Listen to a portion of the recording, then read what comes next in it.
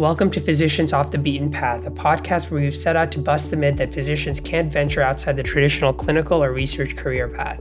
My name's Shad. I'm an MD and Harvard MBA, interested in healthcare investing and innovation. And my name is Alex. I'm an MD finishing up an MBA at HBS, a master's at Stanford, and a PhD at Oxford. And I'm interested in healthcare investing and entrepreneurship.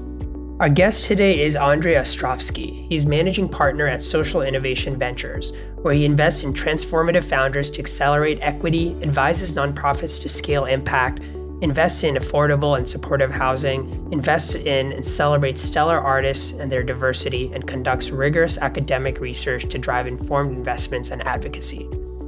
Andrey was the CMO of the US Medicaid program, where he helped Medicaid develop its opioid strategy, planned the foundation for becoming a learning organization, and moved towards data-driven policymaking. Also advocated for accurate, accountable, and ethical dissemination of information from the government to the public. Andrey holds an MD from Boston University School of Medicine and undergraduate degrees in chemistry and psychology, graduating magna cum laude from Boston University, and is a member of Phi Beta Kappa. Andrey completed his pediatrics residency training in the Boston Combined Residency Program at Boston Medical Center and Boston Children's Hospital, where he was a clinical instructor at Harvard Medical School.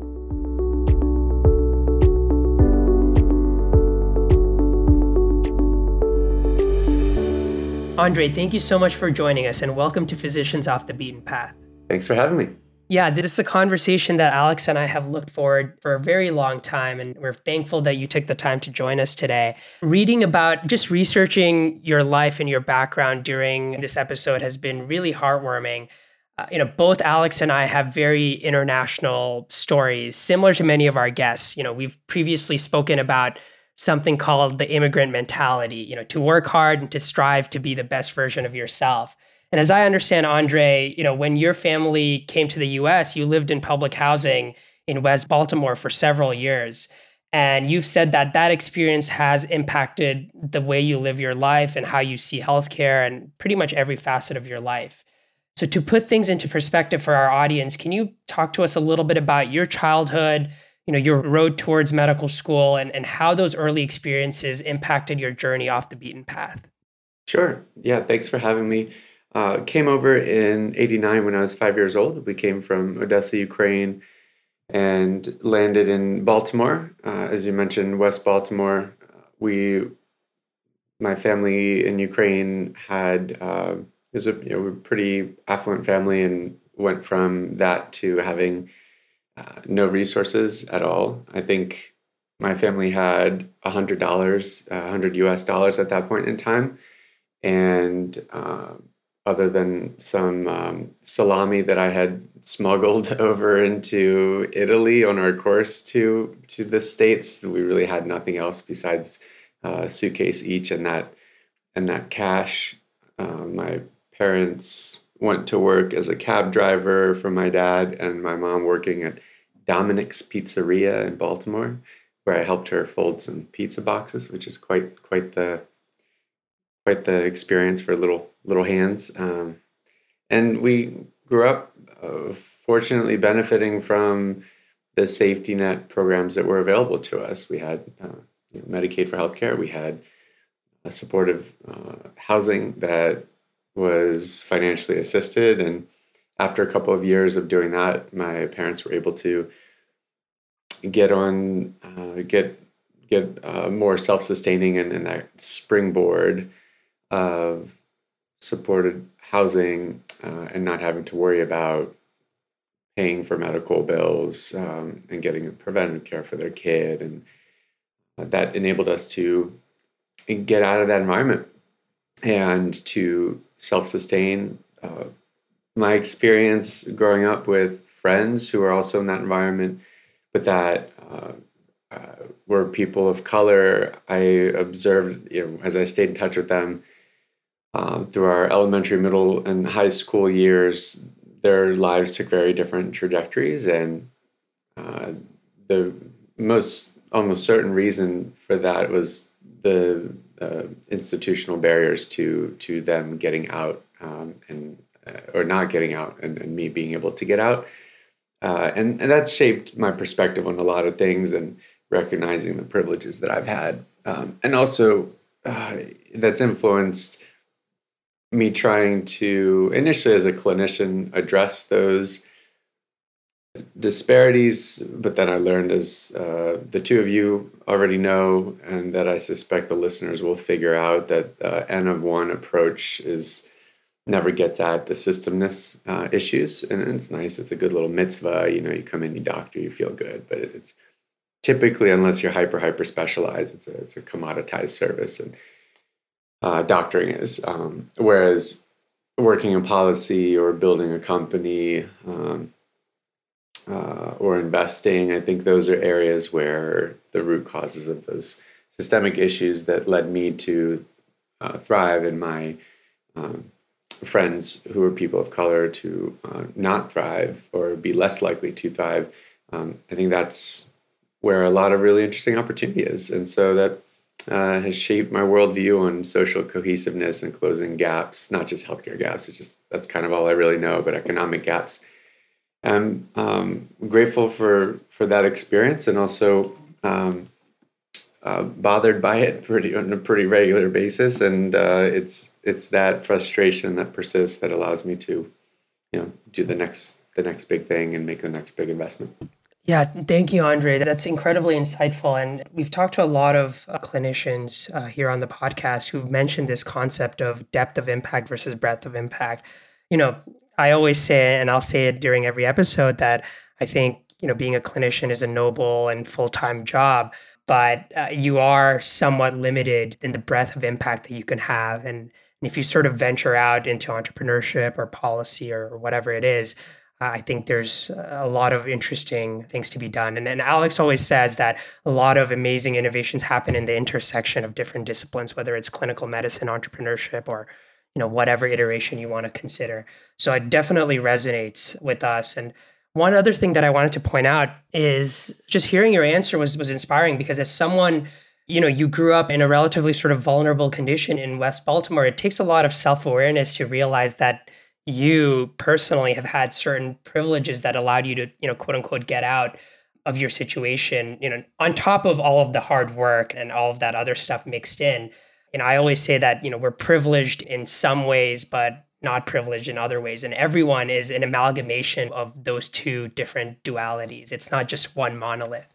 And I think that's important to sort of consider when we're screaming at each other in the current sort of political atmosphere of, hey, you're privileged or you're not privileged. So really, really appreciate that nuance there.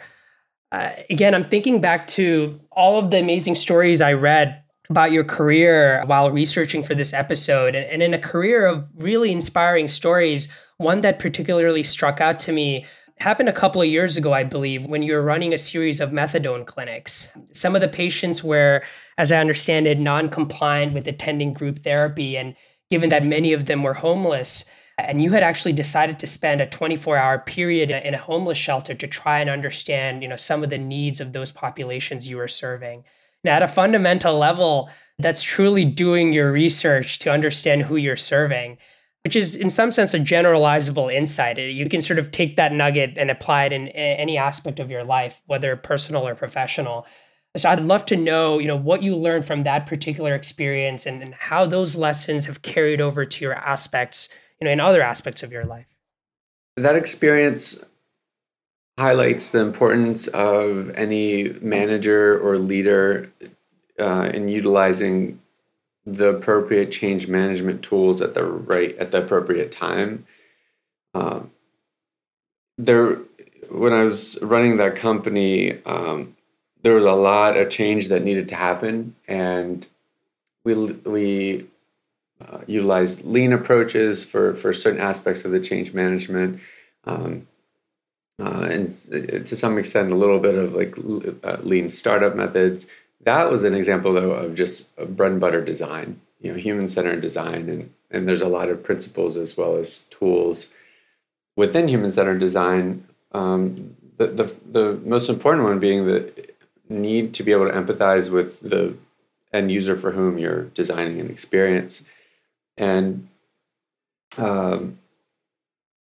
what what my team observed was we had a problem. It was just a business problem, it was a revenue problem, right? Our most lucrative line of business, which is group therapy, was really underperforming. And also group therapy was a pretty valuable aspect of the care model from a clinical outcomes perspective. And just to be clear, like just giving methadone alone is like singularly the most valuable aspect of treating severe opioid use disorder. But therapy is an important part, and group therapy is can work really well for folks. So there's clinical appropriateness, alignment with financial model, and that's what prompted a root cause analysis to try to identify why is it that, based on our assumptions and projections, group therapy was, from a financial perspective, underperforming, or from a clinical perspective,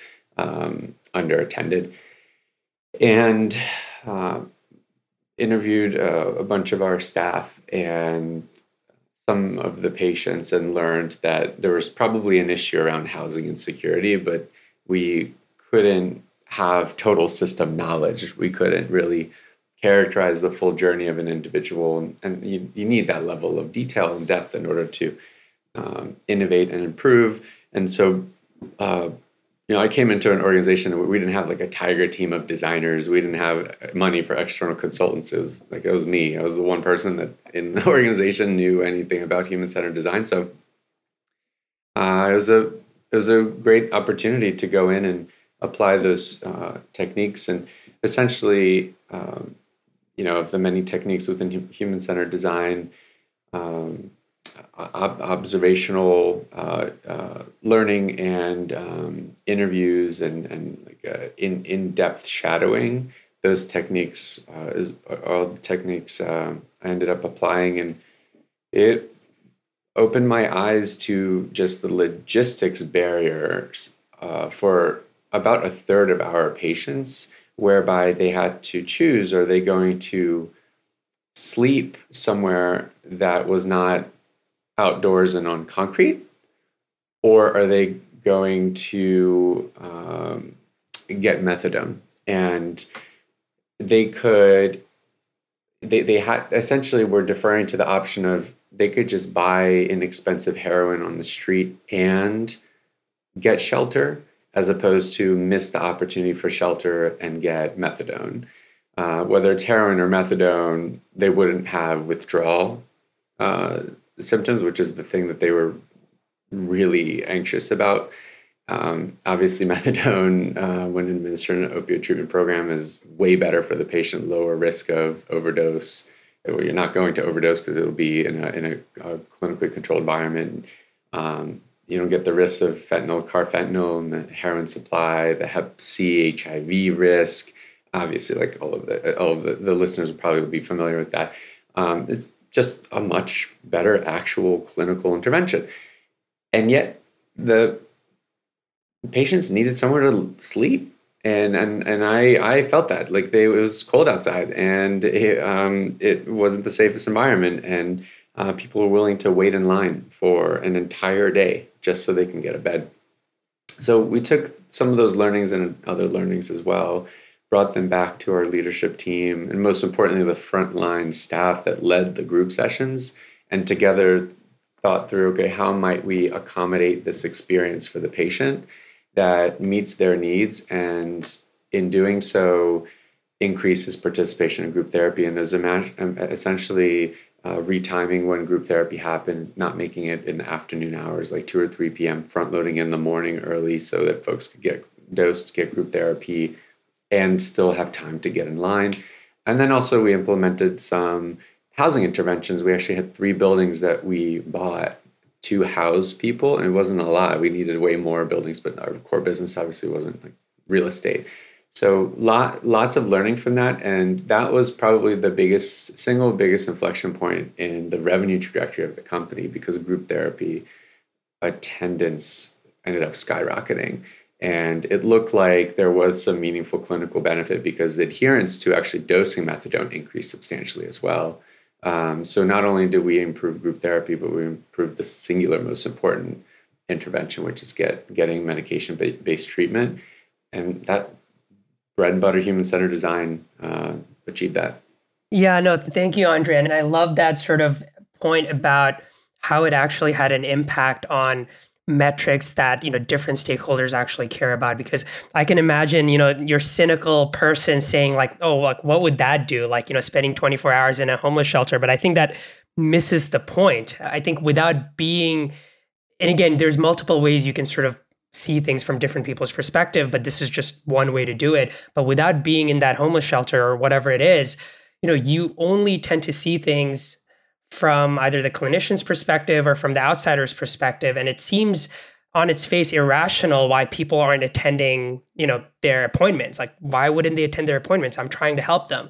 But when you sort of entrench yourself into their sort of workflow, the real life workflow, you realize that people make decisions for certain reasons and they're making trade-offs, constantly. So if nothing else, I think it really helps understand why people are living and like the way they are. And sort of this point about learning about the end consumer, while we were building our company, Alex and I, we not only spoke with, physicians, insurers, innovators, but also patients along the way, because, we fundamentally believe that not only is it the right thing to do, A, because they're your end consumer, but B, I suspect it's financially the savvy thing to do as well, because you're going to just create a better product. So it's something to keep in mind for our audience as they move forward in their journey. The last question I had before I hand it over to Alex is about Medicaid. As we all know, you are the CMO at Medicaid, and it's now the largest, I believe, single payer of healthcare in the US. About 75 million Americans are on Medicaid post ACA, and more than 600 billion is spent on the program annually in the fight to improve health for some of the nation's most vulnerable patient populations. However, many experts suggest that the program is in need of innovation and rapid change. And as someone who worked with the program for a while and was a key player in some of the most innovative work coming out of the program, I'm curious what you think are the current challenges it needs to overcome over the next decade, and how can physicians, maybe some in our audience, how can they, be a part of that solution? Oh boy. I think it's important for everyone to recognize the nature of the Medicaid program as opposed to, let's say, the Medicare program, whereby Medicare predominantly 65 and older, with a few other qualifying criteria. Medicaid is folks that are in poverty, with also some folks with disabilities, but it's really mostly folks in poverty. The Medicare program is centralized, top-down. Federal government dictates how it works, and then that is applied essentially uniformly across the U.S. The Medicaid program is a state-driven program whereby the states have parameters of how they can operate their program, but it is the states that dictate exactly which beneficiaries get coverage, what kind of coverage they get, the services they get, and how much those services are paid for. And then any innovations that happen, the states will then ask the feds for permission to approve that change, or it could be an innovation, could just be in some cases, pernicious attempt to reduce benefits for people. And so within that context, innovation is an interesting construct to think about, because it's really a state-driven phenomenon, and there are absolutely ways that innovation can happen and happen better at the state level. There's also ways that innovation can and should be happening at the federal level within the Center for Medicaid and CHIP Services, but the way that happens is going to be very different. At CMCS, at the national level, it's really about signaling to states what receptivity there is for new innovations. For example, like right now, the big activity that's happening is maternal and perinatal health coverage, especially out to 12 months after delivery for mom and baby, whereas that kind of coverage was much more limited in the past. There's policy innovation and gaining some traction around extending Medicaid eligibility for people still in the criminal justice system before they get out, whereas like traditionally that Medicaid eligibility was not available to them. And then there's also innovations around states at their discretion can extend eligibility for undocumented immigrants. Again, that's not the standard within the Medicaid program, but they can apply for waivers and innovate that way. And so the feds can suggest, hey, here's our openness to doing things and issue sub-regulatory guidance like CMCS informational bulletins, CIBs or SIBs, or state health officials, SHOs or SHOs. But it's really the states that will submit either an 1115 demonstration or 1915 waiver or a state plan amendment asking, hey, we would like to do something differently, and then the feds will say yes or no. To your question about physician involvement, CMCS right now only has 2 physicians working in it.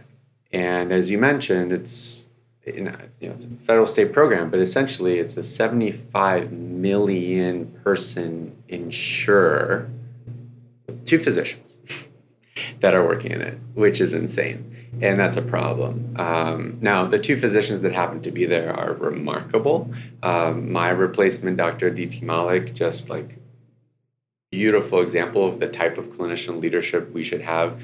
Practicing physician, worked in the private sector, came back from the private sector with those change management skills, applying it to a public health setting. Like really nice sweet spot. There's another physician that works underneath of her who's leading quality work, but we need a lot more clinician leaders that have experience in management, in the private sector, in analytics, in public health certainly would be helpful, but there aren't that many across CMS. There was a pretty substantial brain drain after we switched from the Obama to the Trump administration, and we have not replenished. And also the way of replenishing needs to be optimized as well. So to summarize, there's definitely a lot of innovation opportunity. I would start at the state level.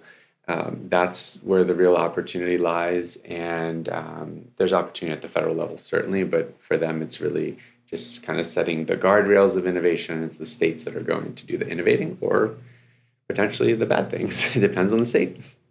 Yeah, no, that's incredibly helpful, Andrey. I guess for our audience members, you can look at it 2 ways, right? Some people will look at the fact that there's only 2 physicians and notice an opportunity to get involved. And other people will say, oh, there's only 2 physicians. There must not be any role for physicians in a group such as this. Obviously, I think the approach to take is the former, where you see that there's a paucity of, and Alex and I talk about this a lot, why is it fundamentally important that physicians entrench themselves in non-clinical, matters? Because hopefully we have a better sense than non-clinicians what patients are going through.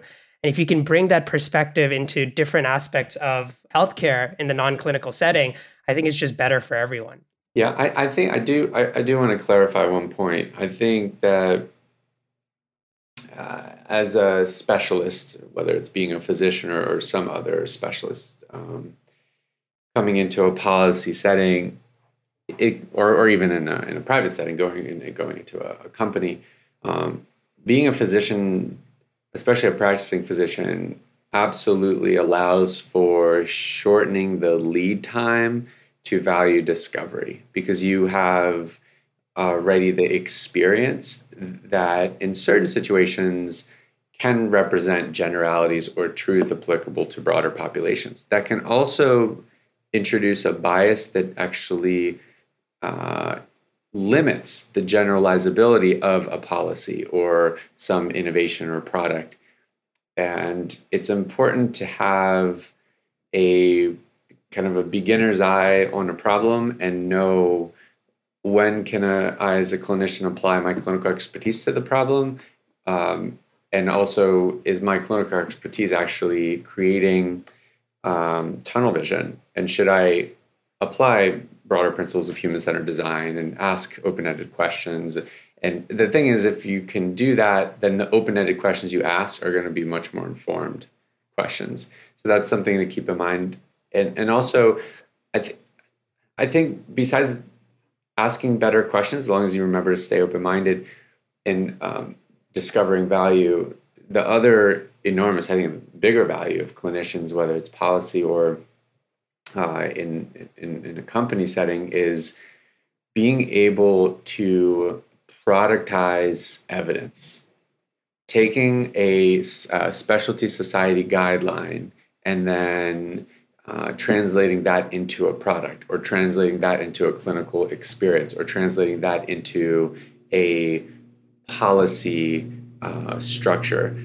That, I think, is the most unique, highest value add that a clinician can bring, because that's kind of all we know how to do. Is like, we learn faster than most other people.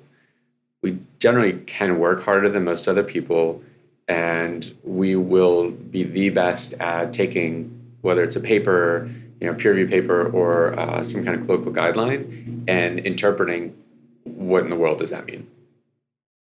Yeah, no, that's incredibly helpful and insightful, Andrey. And I think a generalizable point here, obviously, Alex and I have spent, the last 2 years doing this podcast because we fundamentally believe that physicians should be scoping out, opportunities in multiple domains within healthcare. But I think just a generalizable point is that having outsiders and outsider perspective, as long as the perspectives are made in good faith, and sometimes it's just destructive, but as long as the perspectives are made in good faith, is usually value additive, because it just lets you think of old problems in just a new way. And Alex and I always mention this about HBS. It's not just HBS, it's any sort of school where you have, interesting people. But here you have, doctors, lawyers, consultants, investors, all who care about healthcare, and coming from, different domains within healthcare in a relatively small, confined area. And during COVID, it was very confined. So you have no choice but to just speak to one another and try to exchange ideas and try to move the world forward, the healthcare world forward. And that just happens when you just hear different perspectives. But this was a great conversation so far, Andrey. I'll pass it on to Alex for a couple of more questions on his end. Awesome. Thank you, Shad, and thank you, Andrey. Andrey, I was recently reading one of your articles on the Digital Therapeutic Alliance website, and it's a great segue into my next question. I think the article was about an analysis of the recent breakthrough designations for medical devices and digital therapeutics. And I think the results of this analysis really beautifully kind of illustrated the systematic issues that we need to solve to really unlock the potential of digital therapeutics. I think the results were that only around 20% of the breakthrough designation devices with an FDA market authorization were digital therapeutics or diagnostics. And the only reimbursed digital therapeutic of that was focused on a physical condition. And the digital therapeutics that were focused on either improving brain health or cognitive factors were not essentially reimbursed, which is like an indicator that there's a lot of systematic change that needs to happen. Like Shad and I are building our digital therapeutics company and taking it full time after school. We're looking at therapeutic video games, and we just closed the license on a developmental disorder focused therapeutic video game. So we're really excited about that. We think that there is massive potential in the digital therapeutics as a modality because it overcomes a lot of the limitations of current biopharmaceuticals. And a lot of the fundamentals in the space have been de-risked by what we term as version 1.0 companies that have proven that, we can get regulatory approval, we can get a clinical efficacy signal, technically we can create those products. But still, there seems to be that there's a lot of systematic changes that need to happen to unlock the commercial scale for digital therapeutics. So, Andrey, I'd love to get your thoughts on how do you think about the inflection points that need to happen across the different healthcare stakeholders to unlock the commercial side of digital therapeutics? Is it about generating the right evidence packages, or is it about taking a little bit of time to make real-world evidence available for the different stakeholders in healthcare to compel physicians to adopt and insurers to cover. Actually, I was speaking with Dennis recently, and he mentioned that one of the kind of interesting ideas that you were advocating is to look at, for example, using device reimbursement codes to reimburse for digital therapeutics as kind of a mid-solution until we establish reimbursement codes for digital therapeutics themselves. So you have a lot of experience in this space and you've been foundational to it. So would love to hear your perspective on the questions that I have mentioned.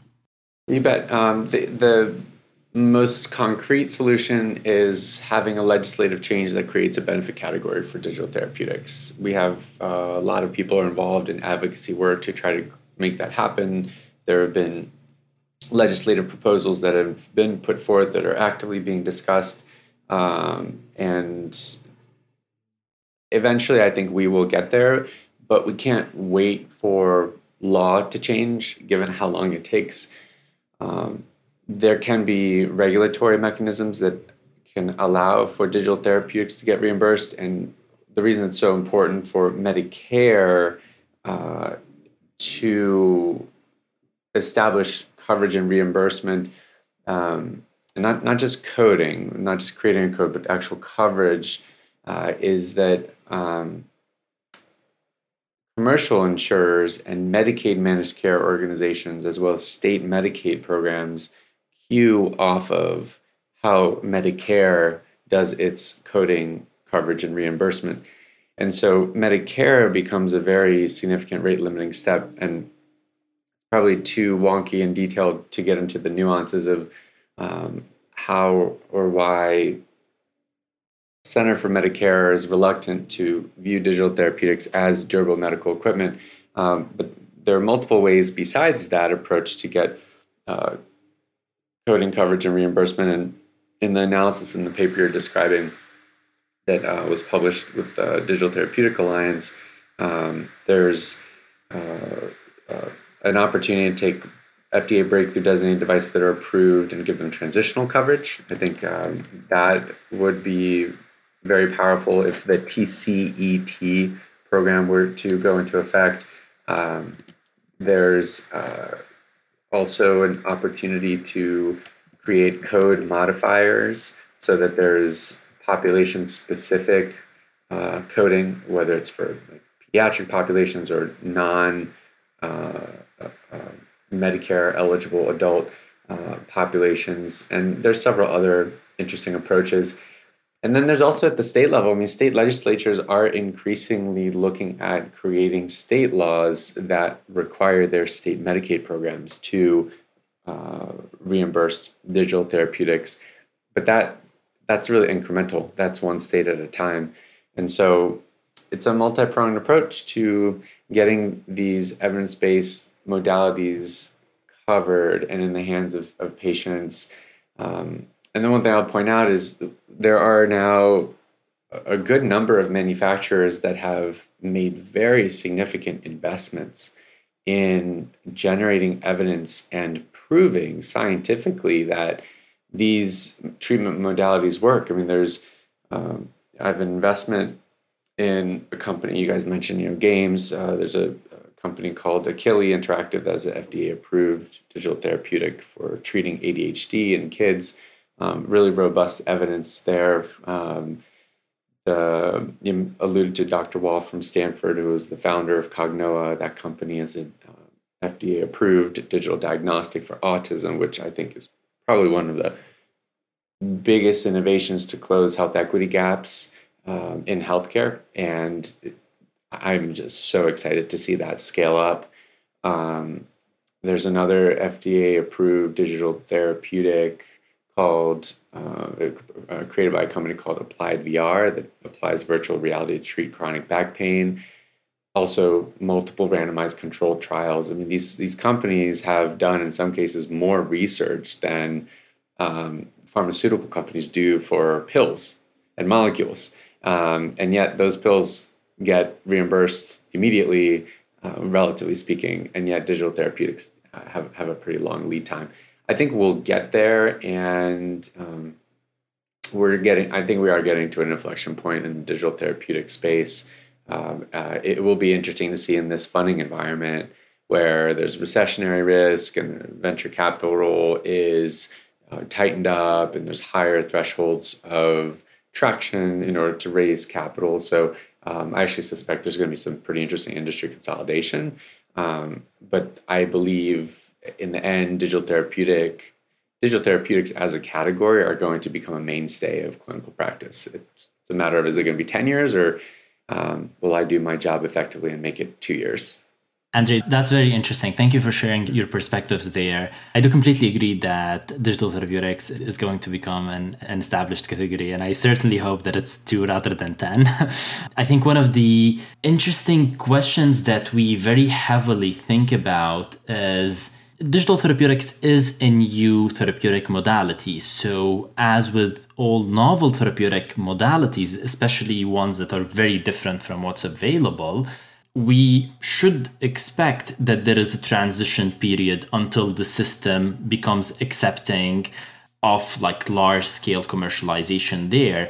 And so far, Shad and I have spent 6 to 9 months, literally speaking with almost everyone in that space, like different clinicians, different insurers.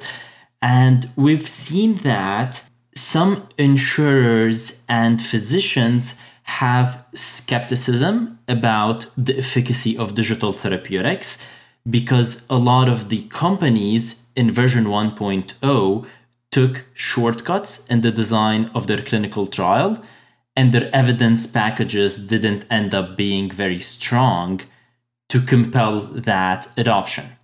So the question becomes, Andrey, do you think that over the next 1, 2, 3 years, the products that have been approved and just entered the market recently, for example, Payer's products or Achilles product, which I think will enter kind of large-scale commercialization in the second half of this year, do you think that the fact that those products will enter the market would generate real-world evidence on efficacy, which would kind of provide the skeptics within the insurers and the physicians with the evidence that they need to prescribe? Yeah. So the level of evidence in the digital therapeutic space has blossomed in a really productive way. And over the past 5 years, there's become multiple solutions that have very robust evidence. I think the biggest gap in evidence right now isn't so much for efficacy of a solution, it's efficacy for a solution in a particular population, and specifically Medicaid. Medicaid beneficiaries are almost universally excluded from sampling frames in doing research for research on digital therapeutics, and that's where there's a pretty big opportunity for closing health equity gaps. Is investing early and doing those kinds of studies. Every one of the companies I invest in, the expectation I set with the founders and with the management team is that they have to do that research, and not everyone can necessarily have all of the research from day one, right? You have to start somewhere. So if you start in a commercial population, okay, that's fine. But there has to be a very quick follow-up to broaden that research base to include other populations, namely those whose care may be reimbursed by Medicaid. And that's starting to happen in a really meaningful way. I think that's the biggest constraint. In terms of health plans and clinical leadership within health plans, or medical policy leadership, the big health plans almost universally never want to be the first one to do something. They want to be the second. They also don't want to be third, fourth, or fifth, and definitely not last. But there's a fear of doing something too innovative too quickly. And once we start to see a couple of plans reimbursing digital therapeutics, we're going to start to see the rate of reimbursement increase substantially. I believe that's starting to happen now. I know, one of the leaders in this space, my colleague, Pat Gleason at Prime Therapeutics, I mean, he's really been leading the charge around how does a PBM view a digital therapeutic, creating a digital formulary, or just incorporating digital therapeutics on the regular drug formulary and creating the payment plumbing to be as efficient as it is for prescribing a pill.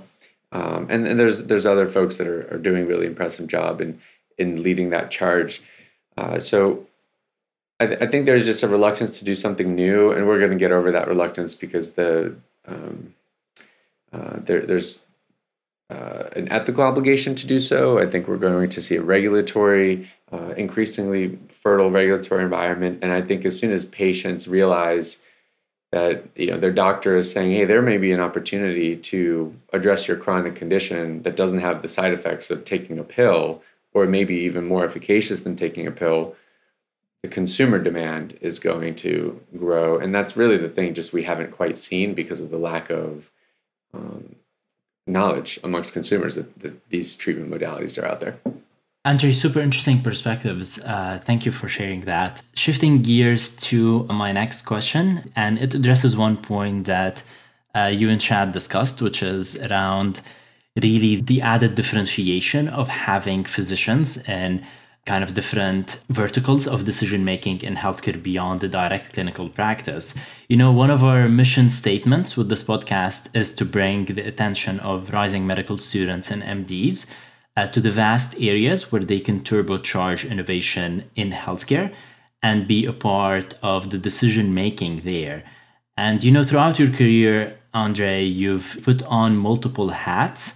You've worked in the government, you've built your own company, and you are an investor now. And I think you've answered some parts of my question in terms of the added perspective of physicians, be it in reducing the cycle of problem resolution, because a physician can bring a very unique and value additive clinical perspective, or be it the focus on really efficient translation of evidence into kind of practice and policy. But I think there still remains a gap in signaling. So how can rising medical students and MDs think about signaling this value add to prospective employers? And what should change about kind of the structure of our medical education programs, to help shift the MD degree from a linear career path to more of a platform degree where you have all of these valuable skills, but you can also communicate to future employers that you can bring those value advantages as part of the team? I think the singular most valuable approach in early career physician, going beyond just clinical practice and diversifying what they're doing, is having the right network and having the right mentors. My most valuable mentors I've obtained through cold email.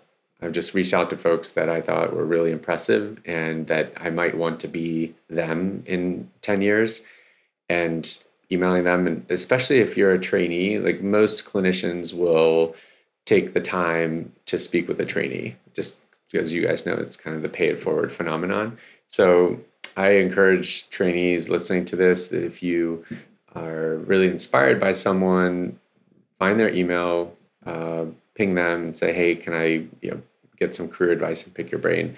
And that could turn into a mentorship relationship with like quarterly check-ins. That could be just a one-time get to know you thing.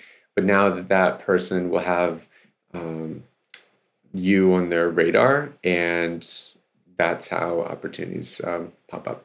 So to finish us off, how can our audience learn more about what you do and follow the impact that you're achieving in your career, Andrey?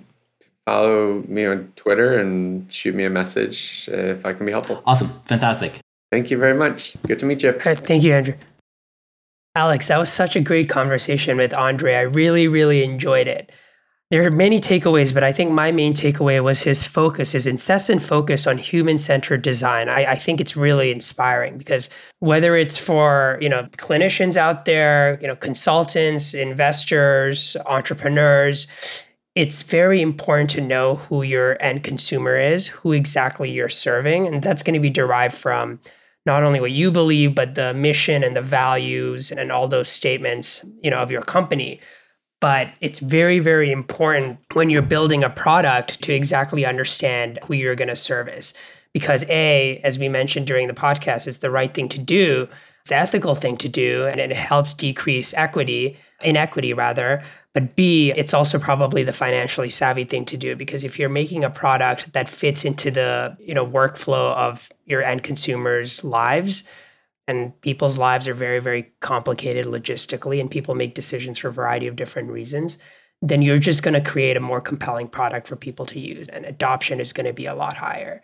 We talk a lot about clinical workflow in the context of innovation because a lot of our consumers are, clinicians within the hospital. Similarly, I think in D2C products, it's very, very important to keep in mind who your end consumers are and do research on them before you create a product. So I really appreciated his point on human-centered design. But that was my takeaway. Over to you, Alex. Thanks, Shad. That's a great point. And thinking about my takeaway, I think I'd like to double down on the point that Andrey mentioned as a response to my last question, which is how can medical doctors and medical students think about finding the opportunities outside the beaten path and communicating that they would be valuable team members in non-clinical teams. And I think kind of a lot of elements about finding these opportunities and landing these roles is a people's-based process where, it's very important to keep your network updated on the fact that you're searching for opportunities, for example, in venture or kind of in finance or in entrepreneurship, be it whatever discipline that you're interested in. And it's very important to communicate to them in a very simple and understandable manner why you'd be a very valuable add to a team in vertical that you're looking at. And so I really like, for example, the point that Andrey highlighted that physicians are really good at, parsing through evidence that relates to healthcare issues and translating that into kind of practical steps or policy steps and kind of action points. And so I think because a lot of the opportunities outside the beaten path, they come in a sporadic fashion rather than a systematic fashion. And so it's actually very important to kind of keep the people in your network just updated on what's your intended trajectory and how you can be a value add there. Because you never know who might ask them about a recommendation for an employee to their fund or to their venture or something else. Great. So join us next episode for a more conversation with amazing physicians who have ventured off the beaten path. And remember to follow us on social media on Facebook, Instagram, and Twitter at POTBP Podcast, and to catch our latest podcasts on Spotify, Apple Podcasts, Google Podcasts, and Amazon Music. To get in touch with us, you can always email us at physiciansoffthebeatenpath@gmail.com or visit our website at potbppodcast.com. See you next time.